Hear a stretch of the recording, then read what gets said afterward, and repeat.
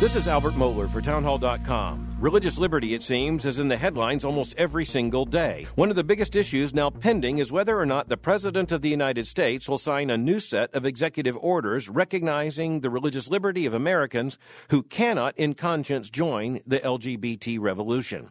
The executive orders under consideration will allow Christians to operate by their own religious conscience in deciding what they can and cannot do in terms not only of the freedom of worship, but also in terms of their professional lives, especially those who are involved in so-called expressive professions, including photography and cake baking and other artistic forms of expression. Advocates for the LGBT revolution are not going quietly into the night. As we have seen over the last several years, they may begin by protest demanding influence and equality, but then they move to coercion.